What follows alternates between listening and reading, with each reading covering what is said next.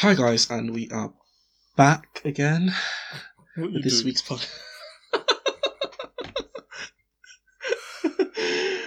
I was trying to do the drop, man.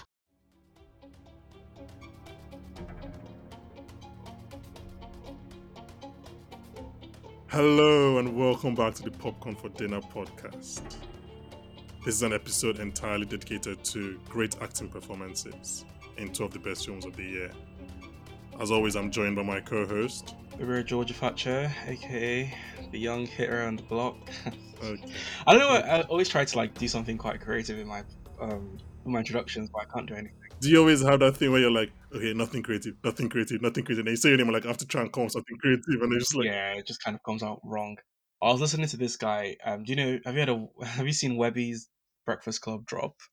no. It's just a big mess. It's like just you go on Google and go on YouTube and type Webby Breakfast Club and just listen to the drop, and it's just like, yeah, I kind of have one of those moments.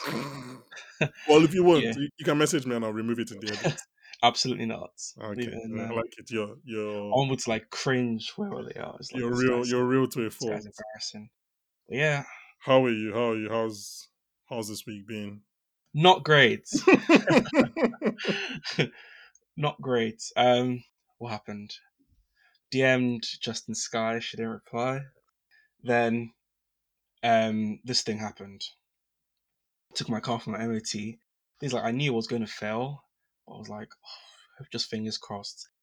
Expecting the worst. Hoping for the best, expecting the worst.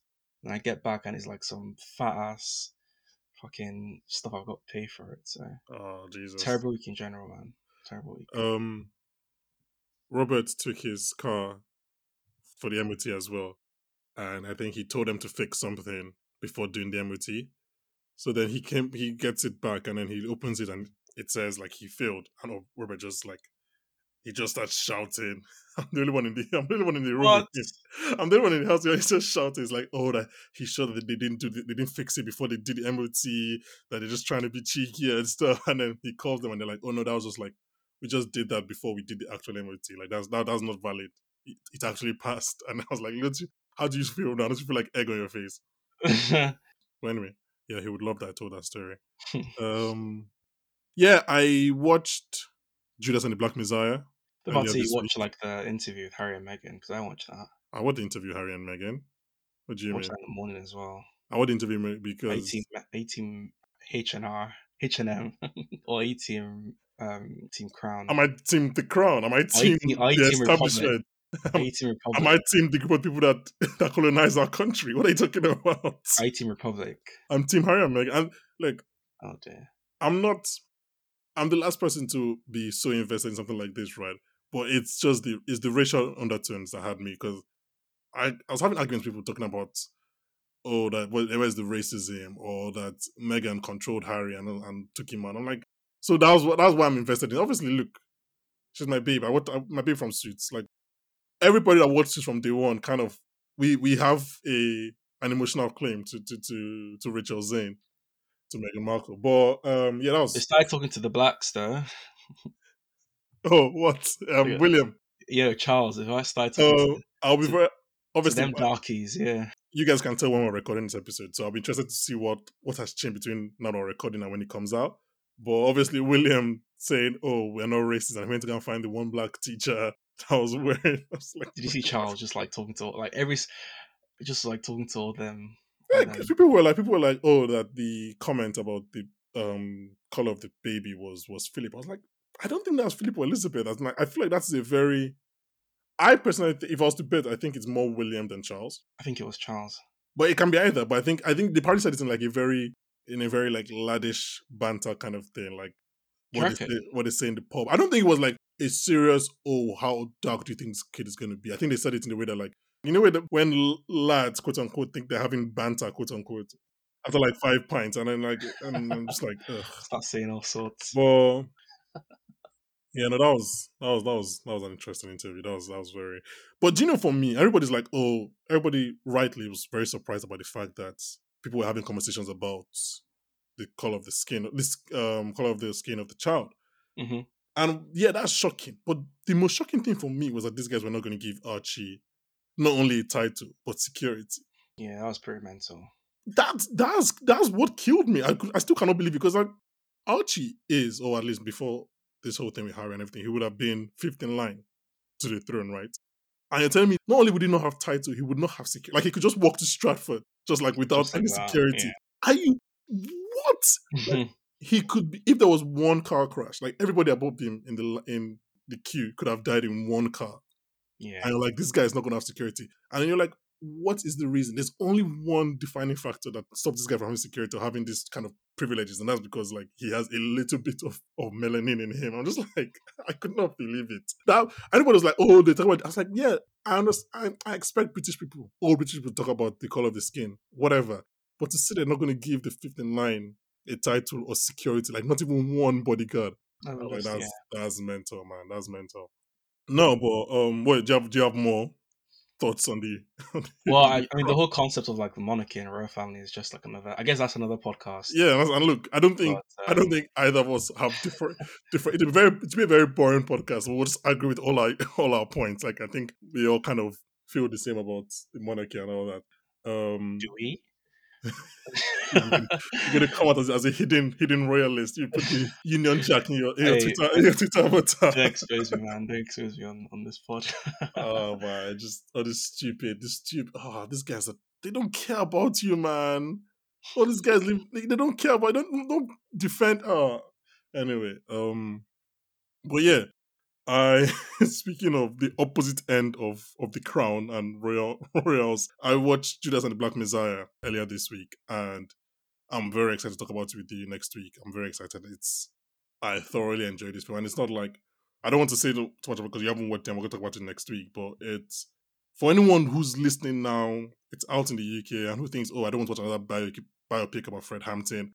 Like, yeah, it's a story about Fred Hampton and William O'Neill, but it's not a biopic. Like, it's not. It's really kind of like a thriller. Like, it's a thriller set amongst the backdrop of the Black Panthers and Fred Hampton and everything. So there are very few films that I personally be like everyone that I recommend to everyone because I'm very conscious of what people like and people might think something is a bit boring or slow or whatever and too pretentious. But there are very few films that I recommend to everybody. Parasite was one of them, right? Get Out was one of them. Just shows that like I'm like, no matter who you are, I'm telling you watch this film. And Judas and Black Messiah is another one. I'm not saying it's on the same level as, but like it's one of those films I'm like I recommend to everybody. I'm like, Going to talk about it. yeah. And speaking of the best films of the year, this episode we're talking about two of the best films of the year, and personally, I think two of the best individual performances of the year.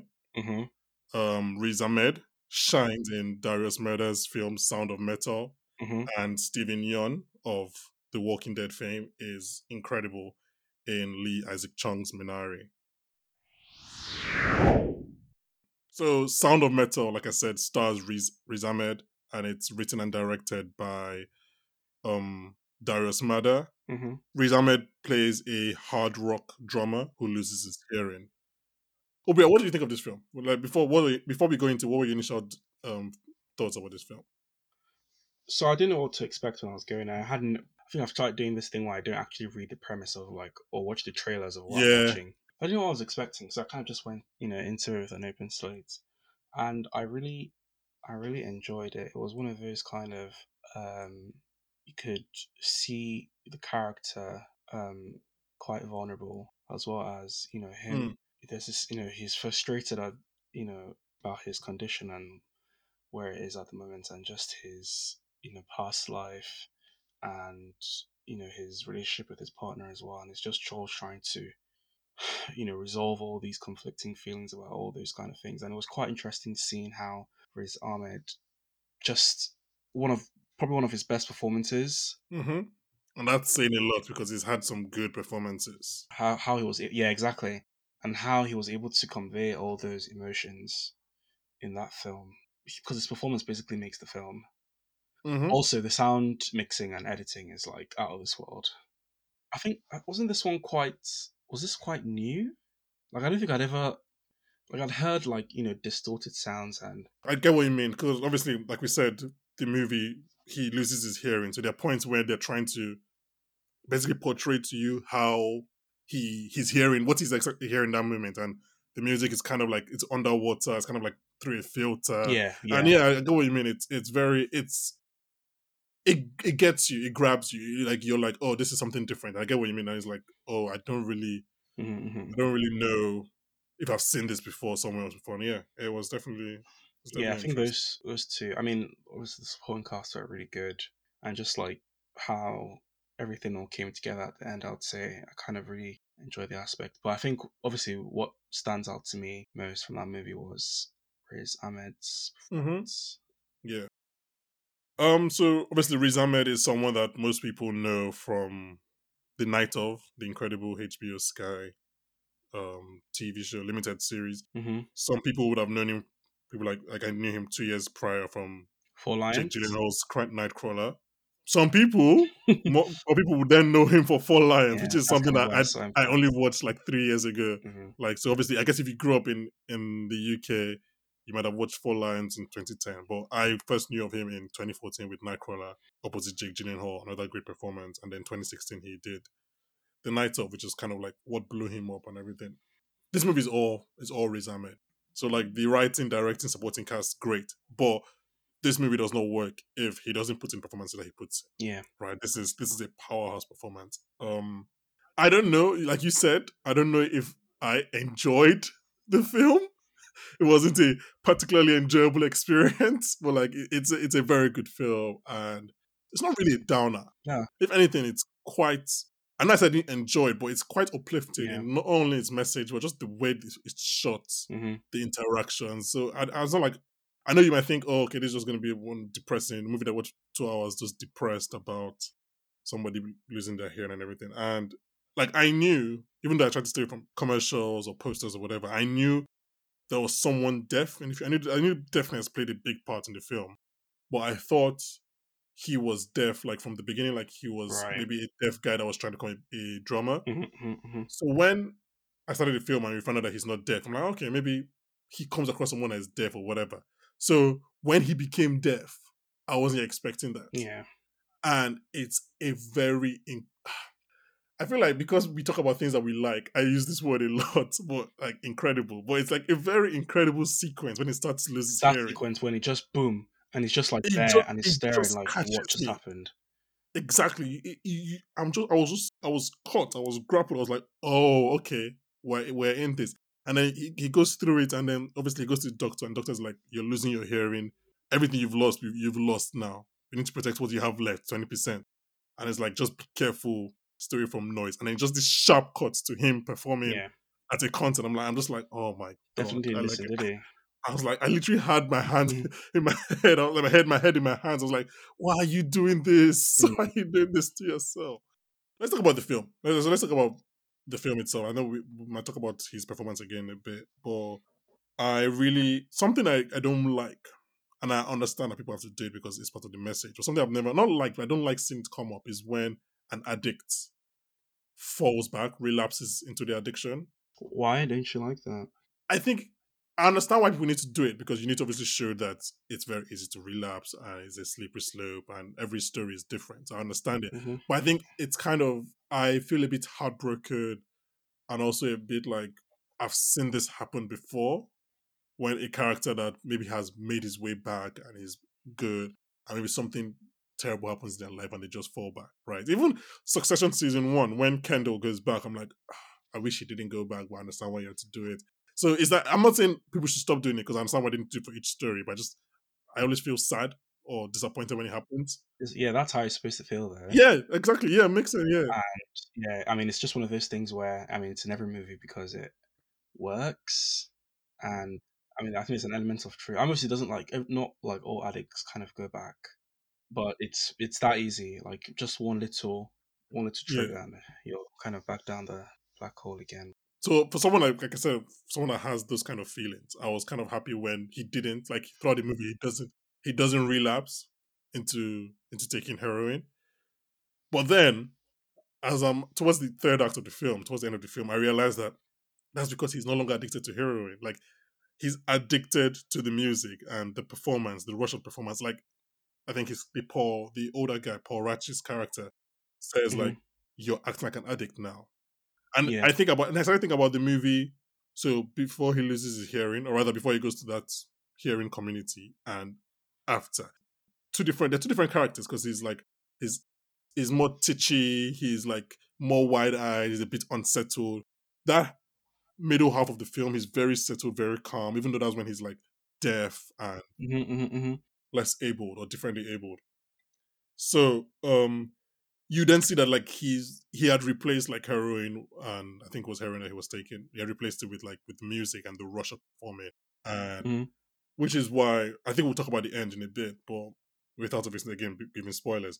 But it was, yeah, it was just. Is this a movie I don't think I'm going to watch a second time? Why not? Maybe. Do you just hate Riz Ahmed or something? Yeah, just like I hate Riz Ahmed, man. No, I think I could watch it with someone a second time. I can't see myself maybe in 5 years, maybe I can't see myself putting it on again to watch like a second time because again, like I said, it's not, even though it's not a depressing film, it's not really. Would you say it's not? Would you say it's not an easy film to Yeah, watch? I don't think it's an easy film to watch.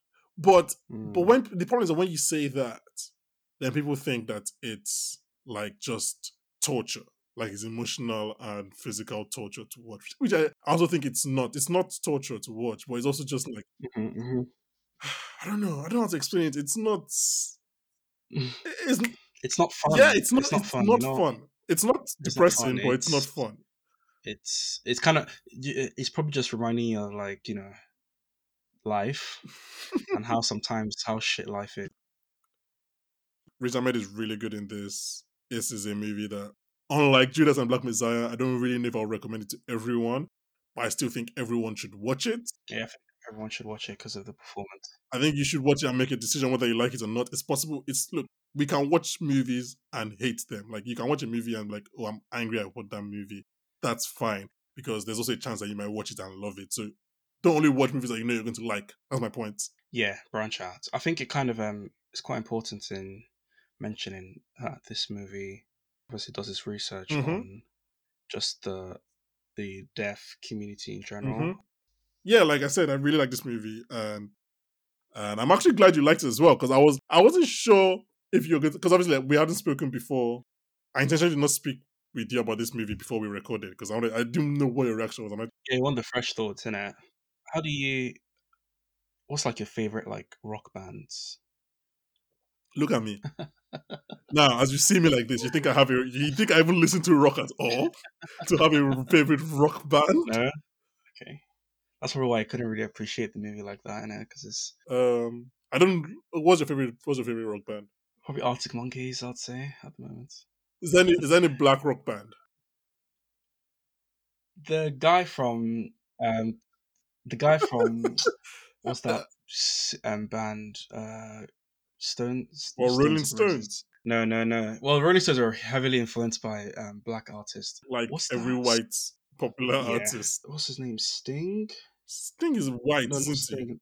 No, Sting is so Obiora widespread. is furiously googling, looking for black rock bands, which I think makes my point. No, is it? No, it's not. Who sang Guns and Roses? There we Is there go. a black There we person go. in Guns N' Roses? Oh, it's mixed race. That one person, that's the best to find. Well, they're probably like some black rock bands and stuff. Literally, right? Every single blues band from this 50s and 60s Chicago blues, and they all have elements of rock. The guy, what's his name? Chuck Berry was like one of the first Okay. rock guys ever. So yeah. Anyway, but I think like what he's doing here is like heavy metal, which is Definitely heavy metal. Yeah, definitely heavy metal. I mean, headache. beyond everything, beyond the music and the deafness and everything, I think it's a movie about finding peace in your life Yeah, and what that means. yeah, You yeah. can And what you that can means, find yeah. peace in. So what you think might bring you peace and joy could be the literal opposite. I mean, obviously for him, he literally had to go deaf to find a semblance of that peace. Like he literally had to cut out all the noise in his life to find that peace. And I think this movie is about finding that kind of peace in your life and how you can find that peace, what kind of form that peace will come in. So I think pop this movie in 2 hours. If you don't like it, you don't like it.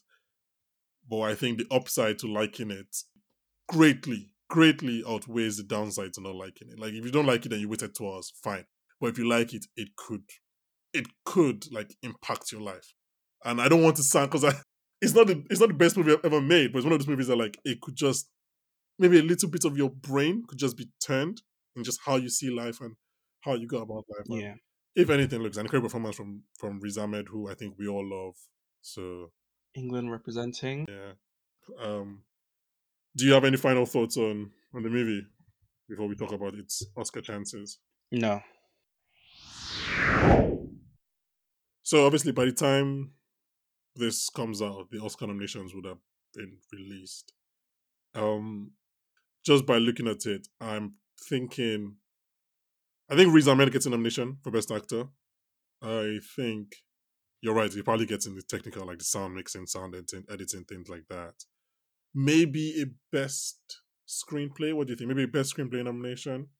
is this original or adapted? Original, Help me out here. original. Maybe. I think it might. Yeah, I think it might. I think it's it's difficult because it's one of those movies that you can't. It could it's a movie that could get like 5 nominations, or a movie that could get 0 nominations. Zero. I was gonna say, like, even best actor. Best actor is so well. I think the winner is kind of set in stone, but the other there's so many great performances this year, and it's just I'm not. Yeah, I'm not even sure if this guy, if he makes it. I think it's likely he does, but I wouldn't, Yeah, like I said, it's a movie that could get 0 nominations, a movie that could get 5. Like I think, like I said, I think the way it could get nominations, the possibilities are Best Actor for Riz Ahmed, maybe Best Supporting for Paul Ratchie. That's the older guy. I think he got nominated for a SAG or something for Best Supporting. So it's like maybe not. Like it's one of those things. Maybe a Best Screenplay for the writer director, and then obviously the sound mixing, sound editing, things like that. Um, I'll be very surprised if they got like a random best director. That'll be like, oh, no. that'll be like, oh, the Academy is angry with someone if that happened. Look, I recommend this film, and Riz Ahmed is incredible, and we hope he gets an Oscar nomination this year. Go watch Sound of Metal, please. We're going to talk about Minari after this quick break. After the break. Minari, Minari.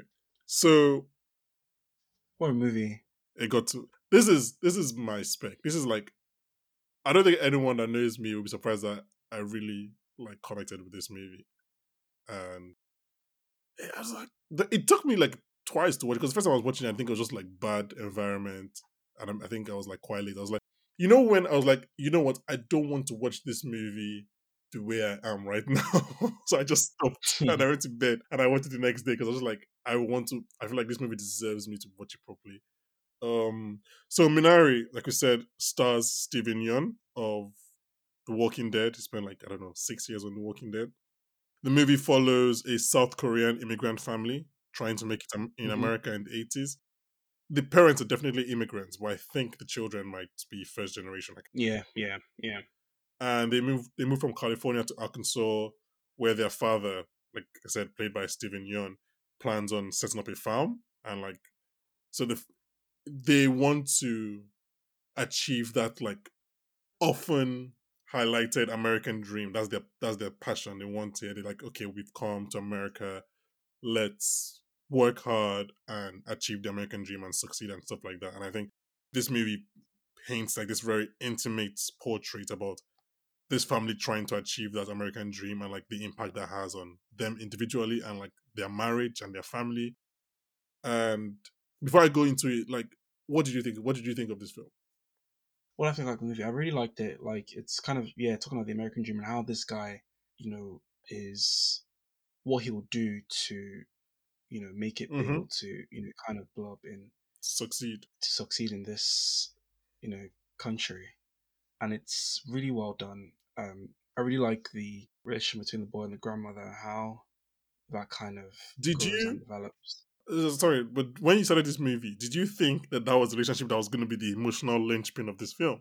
No, When it snuck up on me, I was like, "Oh, that surprised me." Okay, fair yeah. enough. But sorry, go ahead.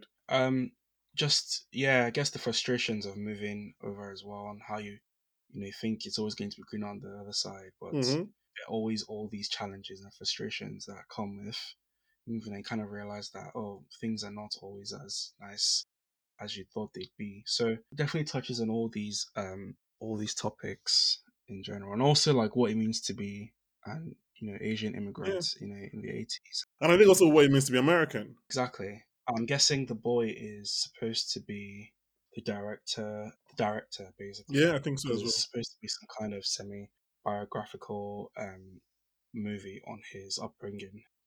It reminded me of something that I keep coming back to, especially in the last few years. Hmm.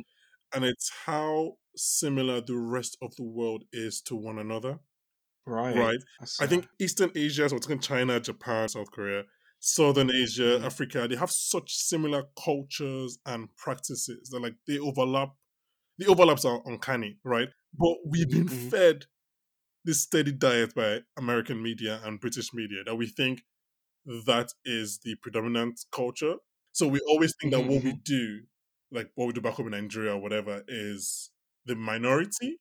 But it's only when you start talking, like, for example, you start talking to other people or you see these other experiences represented on screen that you're like, oh, I do that as well. And my country does that as well. So if we all do that, does that mean that America and Britain are the minority? Like, it's just like, and it's yeah, like, because this movie, there's so many things where I'm like, that was me growing up, or that could have been me growing up, or that was my friend growing up. And I was like, and this is a South Korean family in the 80s that I think resembles a Nigerian family in the early 2000s. Like, it's just, yeah, when he tells the son go get the stick, I'm like, I know that life. yeah. Well, you flogged growing up. Um, Not really. Not like I know other people like who have flogged a lot more, but I wasn't really not like that. I was, but like probably not as much as some other Yeah, well, people. shout out Mrs. Ifiache. I was a good I was a good kid. I'm sure she would get in touch with us. Let us know that's not true. Did you have a stick that you had to go get? No, Did they ever tell you to? So what? Would they just pick whatever they could find? just maybe like a smack or something. Okay. Well, you see, you grew up to be a very good, upstanding member of society. So well done. Shout out, Mrs. Wholesome Ifiache. individual. Yeah, Um, when I find things that are just very authentic, they hit me different. I'm like, it's like, oh shit, this yeah. is yeah. And but we've been led to believe that our culture or experiences are the minority, right?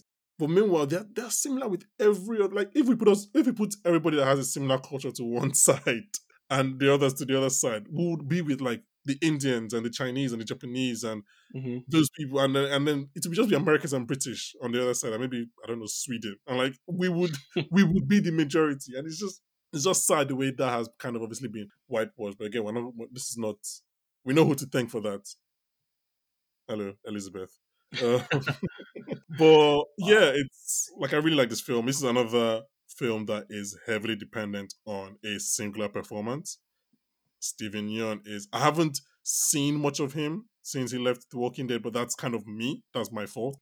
So you kind of feel this movie kind of applied to basically every sort of like immigrant moving to a new country Yeah, I too. think I think Yeah. an apply to every immigrant and every people that most people that grew up in their foreign countries. But I think also there is something there that can apply, you can relate to if you're a white British person, a white American person. That's that strive to be successful, Yeah. right? That determination to be successful at what you Hmm. do Hmm. and to not fail. And whether it's we can argue whether it's good or it's bad or it takes him the right path or down the wrong path. But like that's something that and that's the American dream, isn't it? Like you strive and Yeah. you succeed. Hard work and determination. You can. Yeah. So it's weird because I very much empathize with the boy, right? I understand because I lived that life, even though not it's not the same, but Hmm. I empathize with the father as well because I understand the desire to want to be successful at what you're doing and to want to leave a legacy. You don't want to just be the person that was sorting out chickens his entire life between male and female. Like you want to do something with your life. Hmm. And then the relationship between the kid and the grandmom, it's incredible. I think speaking of acting performances, I think Stevie Young is incredible. Hmm. We'll talk about Oscars in a bit, but I think it's incredible. I think everyone else does their job. No one is bad in this film. Some are better than others, but like no one is bad in this film. I really liked it. obviously we're not talking about spoilers, but like there's that heartbreaking moment just before the end of the Yeah. film. It works. It's just a movie that works on so many levels. The things that would, and look, there was no racism. There was no racism in this movie. I was very happy. No, there was there was when they went to the church. Yeah, but that was kids being like, look, Yeah, if I tell you that it was Koreans in Arkansas in the 80s, like there was no racism. And I was like, yes, this is a movie that can depict these guys' lives without talking about the racism that we know they most definitely experienced, but we don't need to go through it now. We don't need to maybe that show wasn't that. the. I mean, that probably wasn't what the story was trying to tell. A lesser film would have had one scene of people calling them Yeah, whatever or slur. Like a lesser film would have focused on that. But these guys were like, that's not the story we're trying to tell. This is a story, and I liked it. I really liked it. Okay, before we talk about Oscars, yeah. right? And I I feel bad. No, not feel bad, but it's a bit weird to do this. When we're talking about a South Korean film and a film led by a British Pakistani man, but can we shout out Brad Pitt, please? I've been trying. I wanted to tweet. I'm just trying to give Brad Pitt his flowers, man. What this guy is doing with his production company is incredible, Yeah, he's right? actually like a Like new Robert Redford and stuff who just is really interested in just the whole film process, and now he's basically geared to move to producing movies, and he knows. And the thing about Brad Pitt is he knows when to kind of step away. acting it, Yeah, like this role is not for me, so I'm going to step away. yeah. It's like, look, Plan B is doing a lot. Not only are they making in the past maybe 10 years, they're making great films and TV of very different kinds of like they did Eat, Pray, Love, and they did Kick Ass. Like they did The Big Short and they did 12 Years a Slave. Like they do very different kind of stuff, but they make good films. Yeah. And most importantly, what I was going to say about Brad is that they are making films. He's championing people of color. Mm-hmm. He's championing people of color making films and also films about people of color. So some movies that they've done in the last 10 years, this is Plan B. They did 12 Years a Slave, Mm-hmm. which obviously won Best Yeah. Picture. I think Brad Pitt was a producer on that because he also acted in that. He won. That was his first Oscar for Best Yeah. Picture. They did Selma the year later. They did Moonlight. Mm-hmm. They did Okja as Book John Ho's film. They did If Bill Street Could Talk, The Last Black Man in San Francisco. They did Minari this year. They're going to be doing Barry Jenkins' TV show. This is not to count the fact that they're doing things like The Big Short and and Vice and Moneyball, and like they're also doing other kind of films that we like. So Introducing the diversity and it's just a quick shout out for Brad, man. Like, thank you for what you're doing. Thank you for bringing Barry Jenkins films to the screen and Bong Joon Ho and Minari and just like thanks. I don't know. It's just like well done, man. It's just cool. It's cool. wasn't It's this cool that also an A24 film? yeah, it's like A24 distribution. But those guys are just like A24 and Yeah, A24, man. They're always just gonna have everything. those kind of films. They know what they're doing. But I think they're distributing, not producing. All right. So A24 is A24. They're always gonna bring out their good films. Well, yeah, just a quick shout out for Brad Pitt. Oscars, right? I think I know we're talking about Riz Ahmed earlier. I think Steven Yeun is more of a banker in Best Actor nomination Nominations. than Riz Yeah, Ahmed. same. Yeah, I think in the yes, I think he gets that third spot, Steven Yeun. In a different film, in a white film with like a white British actress of 70, right? Mm-hmm. The grandmother gets nominated. I thought she was really good in this. She is I really think she, good. I think she should be nominated. I think she should be nominated as well, but I can't really say she would be because again, I can't tell you how the whites would work. But she's nominated at the BAFTA, which is really cool. Really, really cool. So hopefully she gets a nomination at the Oscars as Yeah, well, because they didn't give any of the Parasite guys nominations last year, any of the Parasite actors, which was a travesty. that was weird. So hopefully they try and rectify it this year. Um this is like a 5% chance, I believe. But Best Supporting Actor is kind of weird. So maybe the kid, he got a BAFTA nomination, so Oh, did he? maybe. Yeah, so I don't know. Maybe this is Oh, like this film was liked by the Brits. yeah, it was. I know, it was very, very random. This is definitely a long shot. this kid, the kid gets into different. He's a 10-year-old. I hope like he's good. He's really good in this film. So what's his name? His name is Alan Kim. Yeah, Alan S. Kim. So like, if he gets it, I mean, I think he gets. I think he gets a director nomination. I think he might get. I think he gets a screenplay nomination. Same.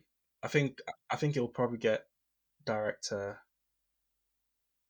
screenplay, best actor, and I think he gets best supporting actress. Wow. So that's we're so we're kind of like agreed on four. It looks like he's gonna get best score as well. Mm, So it could be a five. It could be a five nomination film. That's so cool, man. This guy. So a quick story about director Lee Isaac Chung. So he had basically he would made a few, I think 2 or 3 films, and it was like, okay, like 2 years ago, 2017, it was like, okay, that's it. I think I'm he done. retired. Right. Oh, I he think tried to retire. yeah, I was about to retire. I was like, I think okay, I think this is it. I think I'm not gonna get films made anymore. Hmm. And then he got an offer. I think I'm not sure. I think Hong Kong to um to be a teacher. Yeah. I guess film studies or whatever. And it was like, okay, this job starts in a year or so. Let me write this film. I'm going to put everything I have into this film. I'm going to make it me, personal. Hmm. Like, I'm not trying to make this for critics. I'm trying to make it for fans. Or if it's my last film, I'm just trying to make it Yeah. as personal as I can. And then obviously he does that. I think he gets in touch with Steven Yeun. Steven Yeun is like, look, I want to help you make this film. I don't care if I'm acting it or not.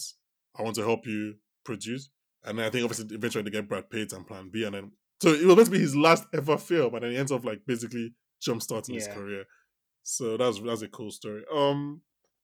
Yeah, like we said, like this is a film that I think like we both like, and watch this film, man. Don't see subtitles. I'm like, oh, I don't want to watch Oh yeah, subtitles. it's Like, a lot of Korean being spoken, so subtitles. You guys are grown, man. Subtitles yeah, shouldn't be you're actually grown, man. You guys, subtitles. most of you guys do it for anime. You can do it for movies as well. Um, you're actually grown. That's actually the best way to put it. Just watch this movie, man. Like Bong Joon Ho said, if you can get over the barrier of 5-inch subtitles, you can. It's a really pleasing film, and it's one that watch it. Even if it doesn't hit you now, I think it will hit you in 5 years' time. I think it will hit you in 10 years. I think it's like one of those things that when you experience, you're like, okay. Yeah, go watch Minari. Really, really, really good film. Really good message as well. I kind of like the way the film was structured as well. I'm really happy that we both like this film. I think that we both like these films. I think they're both quite different, but they both kind of have not similar messages per se, but similar in terms of the tone. Tone and vibes and like, yeah. Yeah, so now we're just gonna talk about our reactions to the first 2 episodes of The Falcon and Winter Soldier on Disney Plus. As always, I'm joined by our resident Falcon and Winter Soldier correspondent. He's always the black sidekick and never the black superhero. It's Emmanuel Wow. Pius Ogiji. How are Wow. you? How are you, Wow. Emmanuel? Wow. Wow. Coming in hot. Coming in hot. Always the black sidekick. Yeah, I'm doing good. I'm excited to talk about this show, especially this week's episode. Hmm. Actually, before we do that, because I know you're such a big fan of the first Suicide Squad, let's let's talk about the trailer. The trailer dropped today. Um, Wow. let's talk about the trailer to James Gunn's The Suicide Squad. Have you? I'm sorry. I'm assuming you've seen it, haven't you? Yeah, I've seen it. I've seen it. So, Thoughts? um, it looks good. Looks good. I have my sort of reservations just because I think there's a lot going on in the trailer. I feel Hmm. like he was just trying to. I think he was trying a bit too hard in terms of trying to show okay, this one has more banter. There's more stuff. Basically, all the things people complained about in the first one is like, Hmm. we didn't have enough of the team interacting. But here it's like it's a bit much. And then also the cast is massive, so you can kind of feel it in the trailer, and it's like okay, I assume that it's massive because people are going to die, but then you can feel it in the trailer. It's like if you don't shoot this person, they'll know he dies, kind of thing. So everybody's just kind of there a bit. Hmm. But yeah, I really like what I'm getting from Idris Elba as Bloodsport. Hmm. Hmm. Um, even though in my head it's Bloodsport, but like if I close my eyes, it's Deadshot. Like with the things he says, with how he acts, everything is just Deadshot to me. So it's unfortunate that Will Smith didn't come back, but you know what? Maybe one day, I'm hoping maybe we get Will Smith and Idris Elba together in the DC movie, and I'll be happy with that. Yeah, that was my biggest takeaway from the trailer. I was just like, oh, I'm excited to see Idris Elba in this. Like, he's just using his British accent, no false Exactly, American accent. Like, I just like seeing Idris Elba be cool on stuff. So exactly. I'm excited to It's see just him. cool. So I've always kind of had not high hopes, but I've had good expectations for this film. I was Okay. interested to see it. I think watching this trailer, I was like, oh, I don't know if this is going to be a good movie, but I know it's going to be fun Mm. and enjoyable. And you know what? That's good enough at this point. I just feel like you definitely find things that you like, because I feel like I don't want to get too into the trailer itself, because I feel like Mm. it shows me enough that I'm like, okay, like, you know, as a DC fan, I see Starro and I'm like, okay, that's interesting. I'm seeing, I like what he's doing with Harley Quinn. That's interesting. I like John Cena a lot. He's, you know, he seems to be quite good, and I feel like he's an underrated comedian since he came into Hollywood. So that's good. Sylvester Stallone voicing King Shark is something I never knew I wanted, but I'm just so happy I Yeah, have it. And I just love King Shark in the trailer as well, because it's just like, doesn't care. It kind of almost, I don't know. Have you seen the Harley Quinn animated show? of course. I sing its praises on this show. Just so I think I've mentioned it like 4 times, and we've done like 11 episodes. I think I mentioned it like 4 times. love it. But But that's a yeah, different. That's a very different King Shark as well. Yeah, it's a very different King Shark. But you know, when this one got angry, I could kind of remember, like, you know, and I was like, okay, this is, yeah. It kind of gave me that vibe a little bit. I was like, okay, these are the things I really like. So it's like, you know, if we can get the things like Michael Rooker's wig away, then you know we're fine. Because that wig is ridiculous.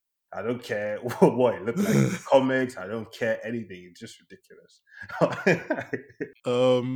By the way, you said as a DC fan, just to confirm, like we have that, you have that in 4K because you and I have been having this back and forth for like I'm a 6 years. fan. So I'm a fan yeah, of both. no, yeah, no, yeah, you're a fan of both, but like I'm a fan of both as well. But there's when Nah, the wind blows, your body moves one side small. nah. It's okay.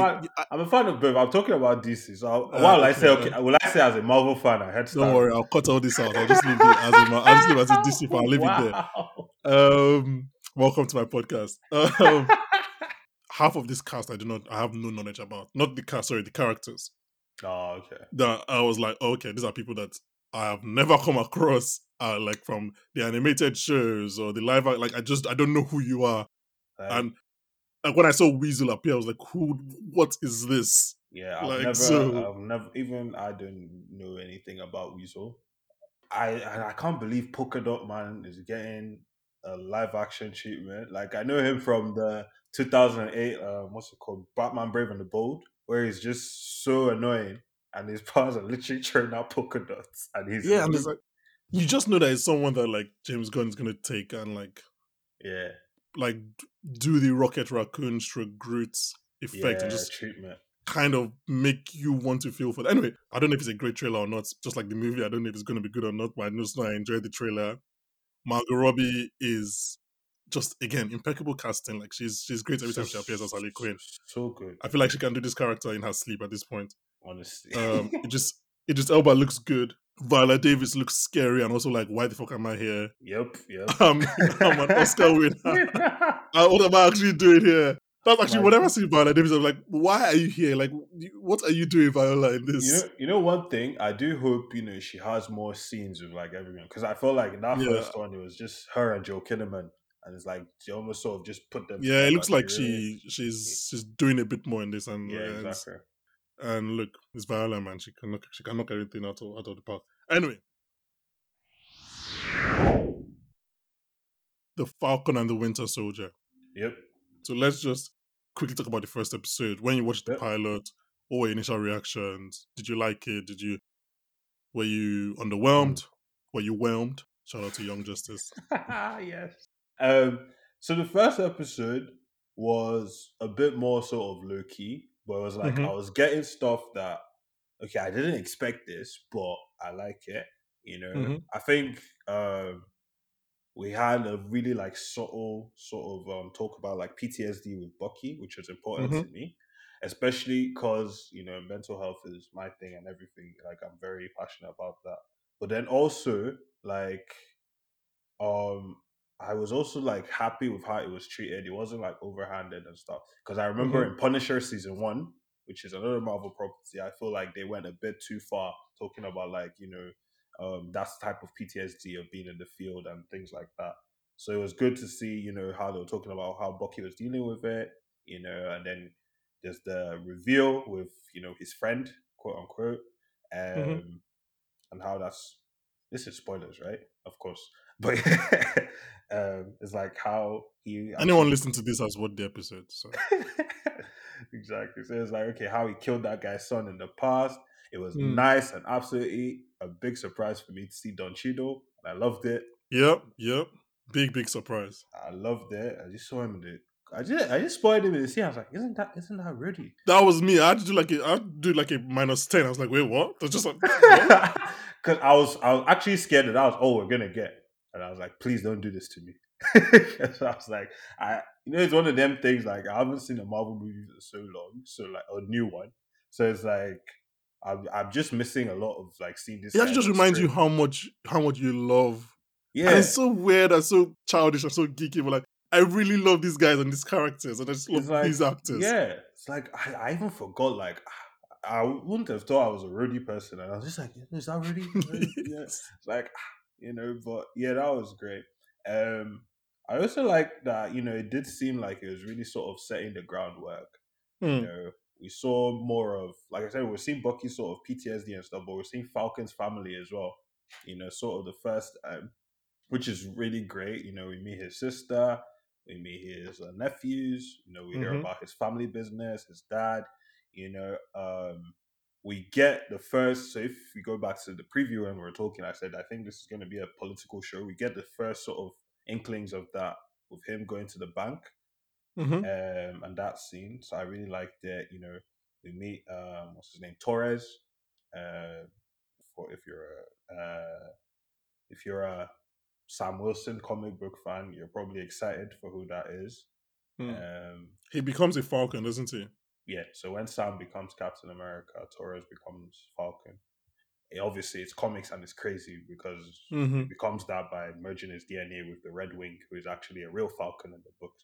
But Yeah, well, in comics, yeah, Red Wing's actually Falcon. Yeah, so yeah, Torres and Red Wing merge with crazy science. That's how sure. that happens. I can But assure you guys that's not happening in the MCU. I'm not Kevin Feige, but I think I can promise that that's not gonna happen. comics are so weird sometimes, man. Um, Yeah. yeah, so weird. Speaking of Punisher, the main vibe, and it was weird. This has no impact on what I'll say later, but the main vibe I got was that this felt to me like the first episode of a Marvel Netflix season. Mm, I just got the vibe of like a Daredevil season 1 or a mm. Punisher episode 1 or like a Jessica Jones episode. I don't know why. I don't know if it's just because it was Marvel and screen, and obviously Wonder Vision was so not that, right? So you didn't have that. But it didn't feel like Agents of Shield, for example. It just felt like a Marvel Netflix Yeah. first episode. I don't know. It was just I I think I can't get that as well. finger it. Yeah, but that was just the vibe I got. Just like it just seemed very Yeah. Netflixy.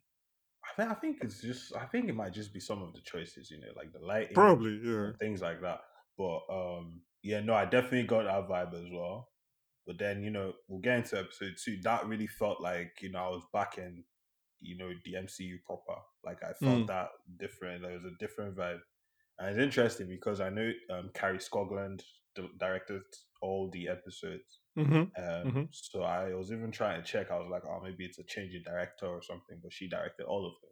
So it's like, okay, so this is, I And guess it's a she's a specific thing. veteran TV director. I've not like this is like the first time I'm kind of picking out her name. So Carrie Scogland, Falcon and Winter Soldier, The Punisher, Handmaid's Tale, House of Cards, The Walking Dead, Fear the Walking Dead, Boardwalk Empire, 50 Dead Men Walking. These are just like examples of the shows that she's been on in the last 10 years. that's Like there's so interesting many. because we've been talking about Marvel, Netflix, and Punisher, and the fact that she Mm-hmm. actually worked on that. I guess it might be no coincidence, or maybe there is a Yeah, coincidence. probably not.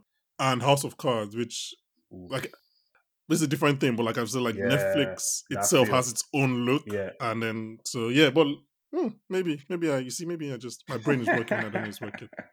Um, I didn't love the first episode. Yeah, I can see why.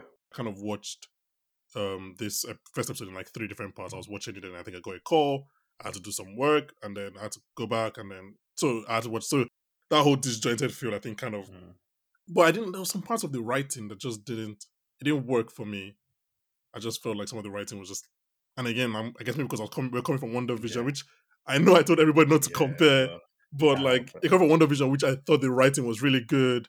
And then there's someone writing here. I was just like, I liked some stuff. I could see what they were doing, and I like okay, this is. I wasn't like, oh, I'm disappointed. If anything, I was like I said, I was whelmed. And I think I didn't really buy. I didn't know how not into Sam as a lead character I was. Like I didn't realize that I wasn't really believing Sam as a lead character just yet. Okay.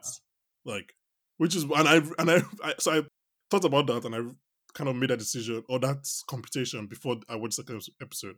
And obviously, 7 minutes in the second episode, Bucky is there, and I was like, yeah, this feels more comfortable. Like Sam with Bucky just feels more comfortable, and I was like, I like this as opposed to Sam dealing with his family issues, which is obviously good for character development, and we need to. But I also didn't really like care. legwork, yeah. I know it's important and it will help obviously build the character, but I just did not care about it, which is interesting because they were not in this episode. They might not be in the next episode if they're going to see Zemo in episode 3. It's possible that these guys, the family, will not be there. So like, when will they come back? But yeah, I think let's go to second episode. Let's go to second episode. Obviously, you probably want to start from the cliffhanger of episode 1, right? Yeah, first episode ends with the white man unveiling a new Captain America. They said the black man cannot be Captain America, so they took the shield and gave it to another white. To be fair, man. the black man on his own, thought it was right and gave it up. It's because he knew. We'll get into that. This episode deals with that quite in a lot of definitely we'll get into that. Ways. But yeah, that's how it ended up. So this episode kind of starts with I think like a 6-7 minute focus on John Walker, which can I say it's you know what? Yeah, that's just whoever wrote that name. I don't know who created the character, but whoever wrote that name for a fake Captain America, that's perfect, man. That's more perfect than John Doe. Like John Walker, that's just like that's like the blandest white military name you can find. Just take it. So that's incredible. But yeah, it starts with John Walker. We kind of get a history of we get a background of his history, his military history, and we see some. I'm just gonna say, John Walker has some incredible shield technique. That was like the stuff he did in the montage, the stuff he did when his friend was falling off the. I was like, what? How are you doing that without like superhuman calculation? And then so we're gonna get into who John Walker is. I personally, I have a bit of stock in Wyatt Russell. I really like when I see him in anything. I'm excited to see him in stuff I watch. And yeah, so that's how the episode starts. And then obviously Sam and Bucky join up to go fight the Flag Smashers, who apparently are all super soldiers because nobody wants to learn that the super soldier thing never works out well. Everyone wants to create their own. So yeah, I enjoyed the second episode a lot more. I was engrossed. That's the word. I was in it throughout. And I think, look, the Sam Bucky dynamic works.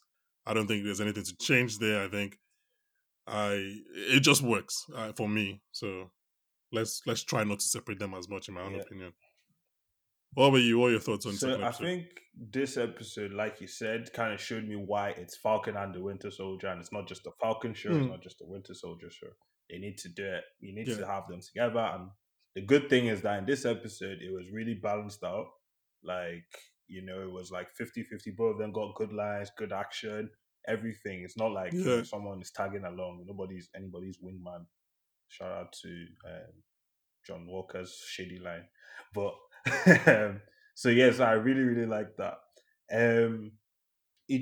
I think it was just like I just really got engrossed because in like the first 5 minutes, you kind of see what I wanted the show to be, which is what is happening in the shadow of Captain America.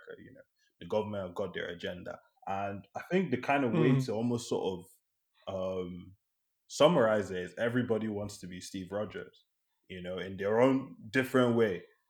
Everybody wants to be him, Sam doesn't think he's good enough. He doesn't think he's a man enough to make the symbol.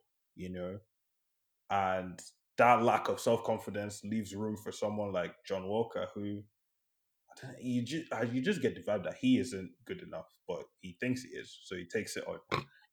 Bucky's there thinking about like, oh, if Steve was wrong about Sam, he's probably wrong about me, which is my best line in the episode. And it's almost such a big homage to Chris Evans' Captain America, just the way it's all set up and like how his own sort of legacy, creates what we're seeing in this show. I guess the other thing I wanted to say was that it probably says a lot about me that after everything John Walker did, my biggest grievance was that they gave him that Caps music from Winter Soldier when he came into that action scene. But he's Captain America now. They gave him that theme music and they knew what they were doing because. But immediately he jumped out of the helicopter. I had to pause. I was like, "Oh no!" No. Why? Like, I accepted the shaky suit. I accepted them calling him Captain America because I think in the comics they skirt around it and they call him US Agent. But this one they went full on and they gave him the music. I was like, "Come on, man!" They even gave him his black sidekick. But let's talk about that. Let's just talk about that. The show has to know what it's doing, right? Like, that's not a mistake. The show is... To be fair to them, it's accurate. John Walker... I would have preferred if it wasn't comic accurate, because it's been like the show knew what they were doing and they were just trying to make a point of, like, black sidekick. I think it's a bit of both, because in the comic book, the little I do know about the John Walker run and Battlestar... I love when Bucky's like Battlestar. Stop the car. It's like these guys are pretending. Like, you guys are kidding. Like, there's no how a serious person is going to name himself Battlestar. Like, nah. So it is comic accurate. So in the Captain America comics, I think there've been versions of Captain America, but it's always been Captain America and a Bucky. So Battlestar, Lamar Hoskins was actually Bucky before. And then, there's a story there of how he discovers Buck has racial connotations, so it becomes Battlestar. Which I don't know who he's Buck has racial connotations? I didn't know that. Yeah, so apparently when black slaves were bought, a lot of times they were called Bucks by their slave owners. So he changed his name. Easier to see. But yeah. Racism. I don't know if Battlestar was the answer to it, but shout out Lamar. Okay, maybe these are comics accurate, but surely the show, even if they don't exhibit it, they have to know what they're doing. No, they definitely know. Black sidekick or another. They definitely know, and I think it's something I want to actually give a shout out to the show for, because although there are a lot of things here and characters that are comic accurate, they're comic accurate, but there's a new spin on it. So even this Battlestar thing, there's a new spin on it. It's not just, picking up, whatever, and it's just like, let's just lift who was his sidekick in the thing. It's like, they definitely know what they're doing with that one, with that black sidekick thing. No. But then also, like, just to skip ahead a little, so with the Flag Smashers, the leader is Kali Mottingau. In the comic books, Flag Smasher is a villain called Carl Mottingau.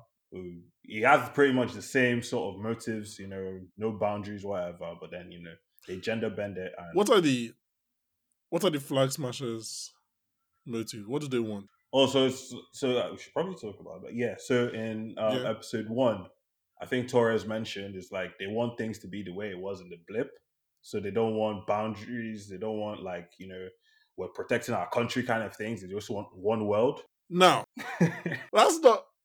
Yeah, it's a bit extreme, but it's not the worst idea in the world. Like, there's some points there. They made some points. It's redeemable. Yeah. I was like, Torres, are you sure you're describing a villain? Because this is... Yeah, I think it's more about their methods. Making some points here. I think it's more about their methods. And it's the Killmonger T'Challa thing, exactly, isn't it? Yeah.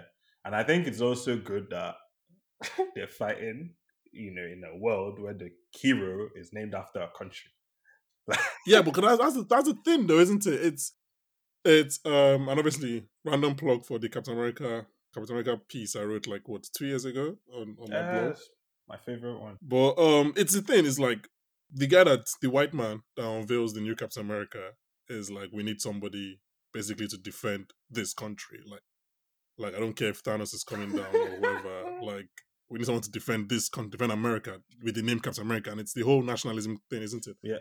So if you show me those two things on a piece of paper and say who's the hero and who's the villain, I'll tell you the hero is Flag Smasher and the villain Exactly. is Captain America, because that's nationalism and that's them that's xenophobia and everything. And it goes back to why Sam, and I don't want to talk about it too much until the show actually talks about it. I think Sam returning the shield is not, yes, it's in part believing that he's not good enough, but it's also he's like, do I want to be Captain America for this country?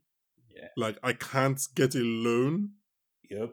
for my family. Do I want to be Captain America? After literally risking your life for how long? Being away for 5 years. Yeah, all of does America care for my skin color? Like, am I just putting a bigger target on my back now if I'm Captain America? Do I want those people to be like, no, you're not my captain? Like, so exactly. do I want that? So, and I think his conversation with Isaiah would That's what I was getting would to. only convince him more that, like, look, these guys they're just gonna use you and Yeah. take out what they can and send you off. Isaiah, Yeah. I'm hoping that he'll come back again because there's lots of questions and I don't want to talk about him in future episodes. But yeah, man, he's portrayed by our guy, Carl Lumbly, the OG Martian Manhunter, Carl Lumbly. I was surprised when I saw him. I was like, okay. Yeah, I mean, so I was like, oh my god, he's just one of those guys that I'm just so happy to see. And then obviously here speaking in a brasher American accent, it's not like his sort of quiet voice when he's playing John Jones. But I'm just so excited to see him. And we're talking about Sam not wanting to be Black Captain America and what that could mean. I think it was great for the show to give us Isaiah Bradley and then show us, all right, this is what this is a possible future, effectively. Where you're used. He's just, everything about him has been under the radar. There's no glory. He's just living out on his own alone, and he was a hero. We get his grandson, who is supposed to be a young Avenger. Sorry, I'm picking out all these little Easter eggs every time. It's like, okay, how did his grandson? This is Marvel. We don't waste real estate. That's actually true. We don't waste real estate here. We don't waste real estate here. The black kid living out with him is his grandson, and he has a destiny. It's like Donald Glover appearing in what they call it, Spider-Man. He's like his Miles' uncle. Just exactly. Like, we're not wasting time. We don't waste real estate here. Once you hear Isaiah Bradley, just know somebody around is going to be. So what's his grandson's? Even though that probably will not happen anytime soon. But what's his grandson's power? What's his name? Actually, so he's Patriot. So he in like the Young Avengers team, he's pretty much their Captain America kind of thing.